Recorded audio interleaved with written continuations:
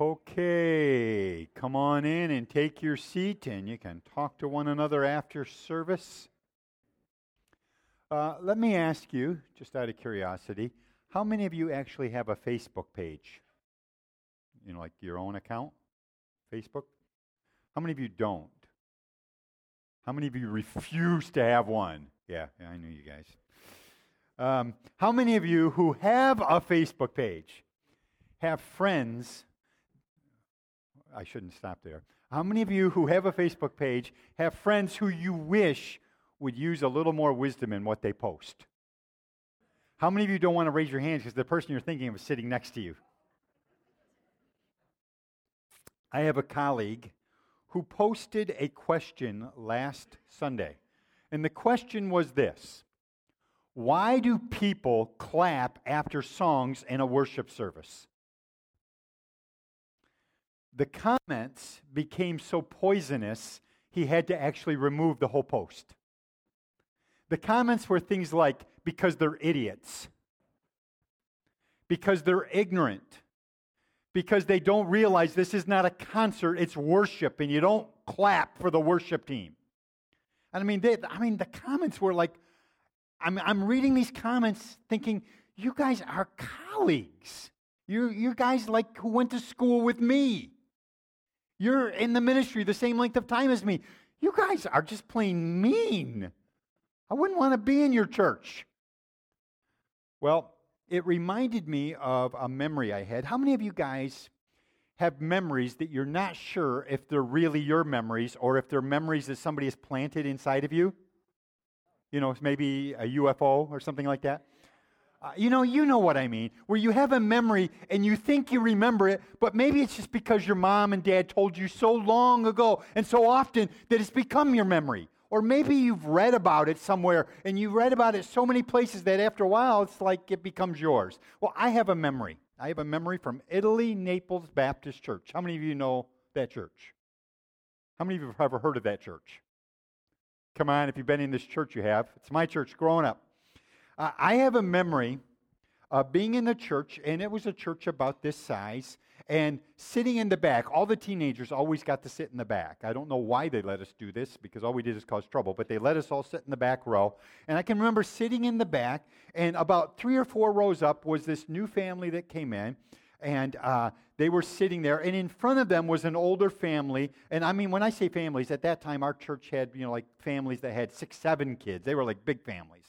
And there was this family sitting in front of this new family, and they had a young child. This young child, as I recall, was like blonde hair, blue eye, just a cutie pie through and through. And she was standing on the pew. We had pews. She was standing on the pew looking backwards at everybody behind her, smiling to beat the band. And everybody around her is being distracted. They're not listening to the pastor or anything else. They're just smiling at this little girl who was so cute in their way. Hi, honey, honey. And I can remember the mother taking her and smacking her mouth with her hand, just like tapping it, and saying, turn around and sit down and be serious. This is church. And I thought, that's kind of what my friends were doing on Facebook, saying, church, you shouldn't be clapping in church. What are you guys thinking of? Church is serious business. In our church growing up, the way we would start our church service often would be one of the leaders, most often it was Al Chapman. He was 6'6". He was a Navy Commodore or whatever he was. I don't know. He was way up in the Navy when he retired. He was 6'6". He was a big guy. And he would come to the pulpit as the kind of head deacon / assistant pastor. And he would come to the pulpit on a Sunday morning. We're all there. We're in the church. We're all talking, in the pews. Everybody's having a good time. And he would stand and he would say this: God is in his holy temple. Let all the earth keep silent before him. Every Sunday. Except for he didn't say it like that. He said it like this: God is in his holy temple. Let all the earth keep silent before him. And everybody got just like you. It was like, whoa, you all better be quiet. This is serious business. It was kind of like, in our church, it was like the invocation. It was their way of saying it's time to shut up and sit down. We're going to have church now. And it wasn't like they were saying God was mad. I don't think they were trying to say that. I think they were trying to say, this is serious business. It's kind of like, I always took it as a kid, like the warning that the teachers used to give you about running around with a sharpened pencil in your hand. You're not supposed to do that because you might poke your eye out. I kind of took it like that. Like, okay, God's here. God's maybe not mad, but he's not real happy either. And you're not supposed to be happy in church, just like that mother smacking her little kid and tell her to quit smiling. Church is serious. You're not supposed to have fun in church. We believed in joy, but when you said the word joy, it was more like joy. It's like joy, you know. None of that frivolity, no laughter, no fun. Joy was serious business. Do you have the joy of the Lord today? Don't let anybody show your face, because we're not supposed to see joy. We're not supposed to act upon joy. We're just supposed to have joy. Well, this morning we had the joy of celebrating with some little kiddos. They're moving up.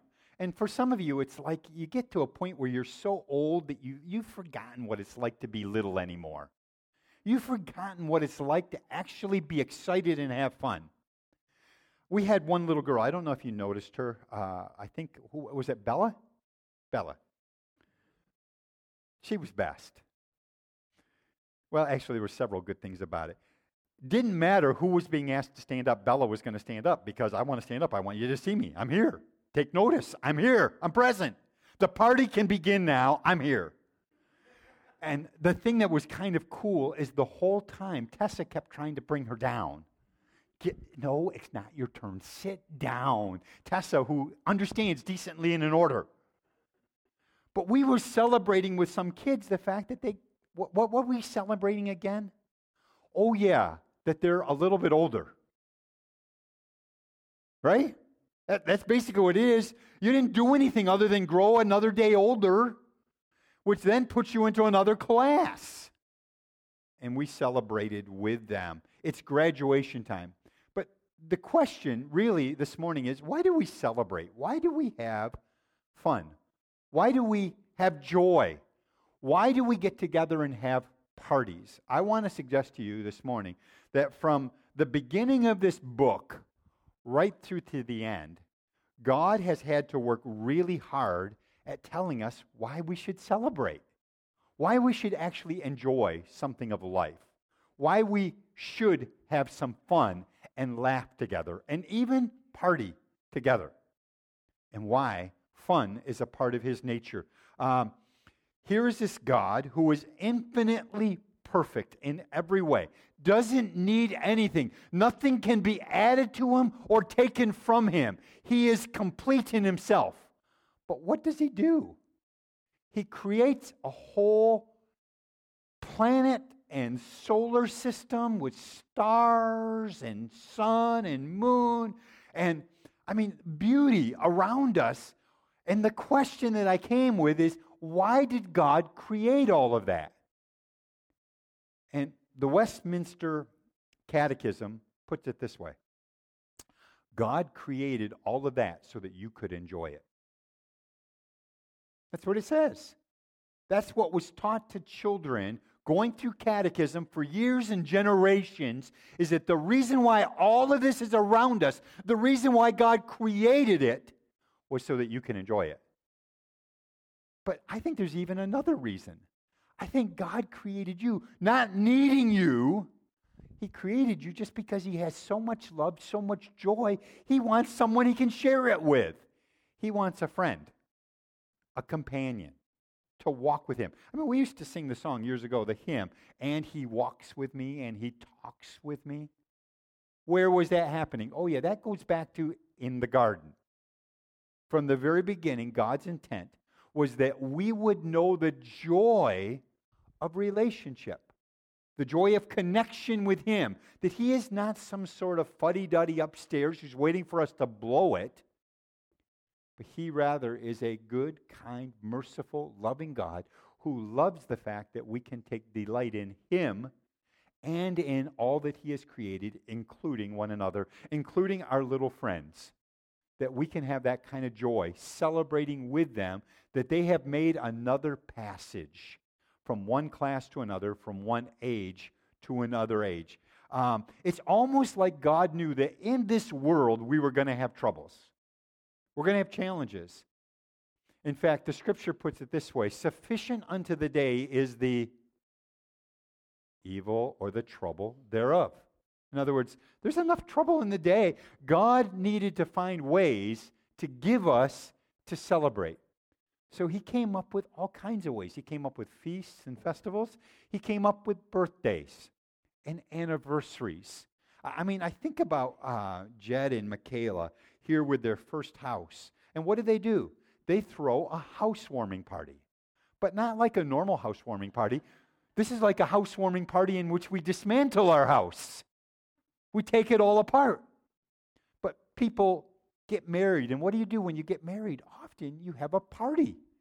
It's like I've had people say to me, we want the wedding to be short and the reception to be long. In other words, they want it to be fun, a time of joy. They have a celebration when they get married, or when they get their first house, they have a housewarming party, or maybe sometime along the way, they find out that they're expecting, and friends get together and throw them a party. It's called a baby shower. And they have a party. There's reasons to have these parties all over the place. Nehemiah puts it this way.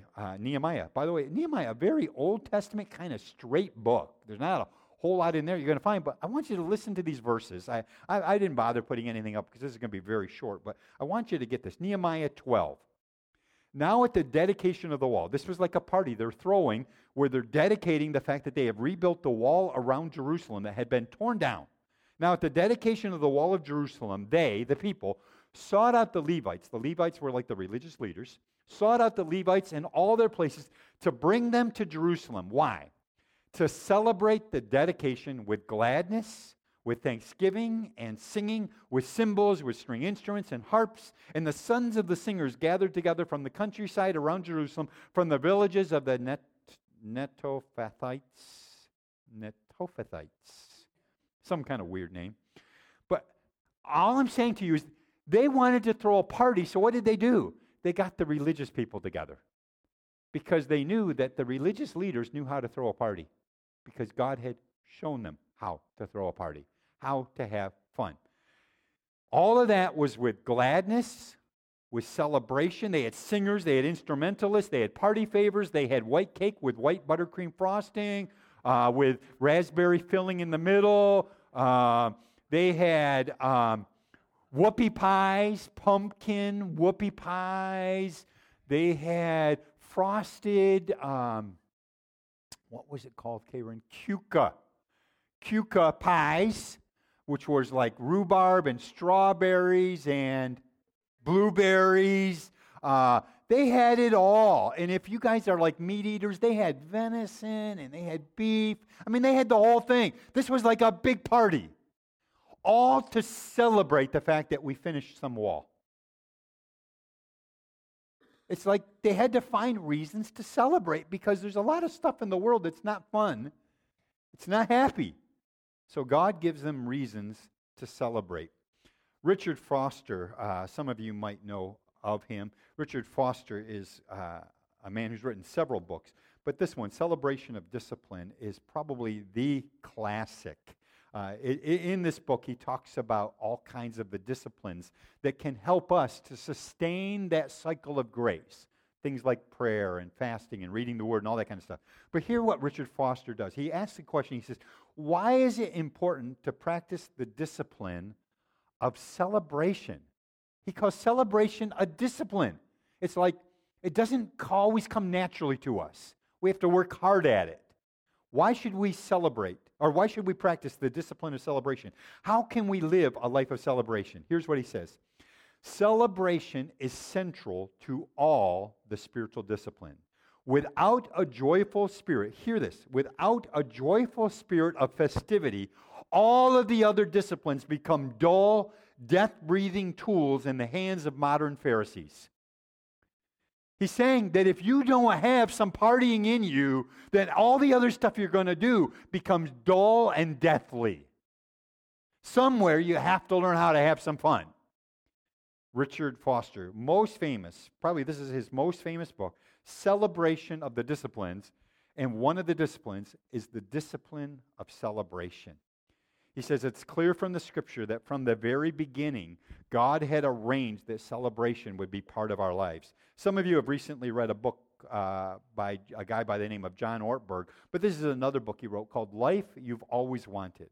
John Ortberg. And the reason I'm even showing you these books is that years ago, before any of us were alive, going back to the time of the Wesley brothers, of whom some of the hymns you guys know well, the Wesley brothers started what was called the Holiness Club.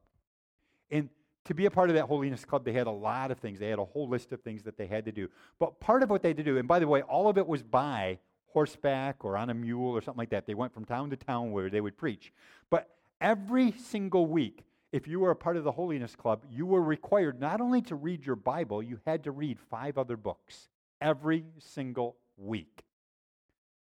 And so I think it's good for us to understand that there are some really good books that are helps for us in our own walk with the Lord. But John Ortberg says this: people who want to pursue joy especially need to practice the discipline of celebration. There's a primary reason we see much emphasis placed on feast days in the Old Testament.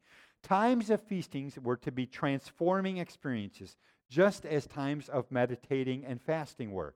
Celebration generally involves activities that brings pleasure, gathering with people we love, eating and drinking, singing and dancing. Spiritual celebration means doing them while reflecting on the wonderful God who has given us such wonderful gifts. So celebration isn't just about partying, it's partying in the presence of God. It's not just having a drinking fest, it's doing everything that we do with joy because God's provided it for us. And that's part of it. And the other one that I wanted to mention to you, some of you maybe have read this by Brennan Manning, The Ragamuffin Gospel. I'd recommend it highly. He is a man who has written prolifically himself. But he says this: Christians ought to be celebrating constantly. We ought to be preoccupied with parties, banquets, feasts, and merriment. I love that line. We ought to be preoccupied with parties, banquets, feasts, and merriment. We ought to give ourselves to veritable parties of joy because we have been liberated from the fear of life and the fear of death. We ought to attract people to the church quite literally by the fun there is in being a Christian.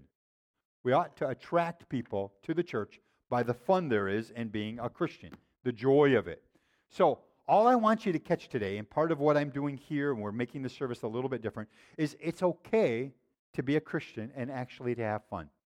It's okay to be a believer in Jesus Christ and actually celebrate things together. It's okay to have kids. I mean, we have people come and visit the church.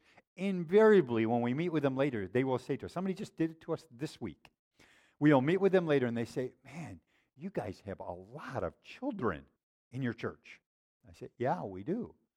And it's a joy and a challenge. But it's a joy. Wouldn't want it any other way.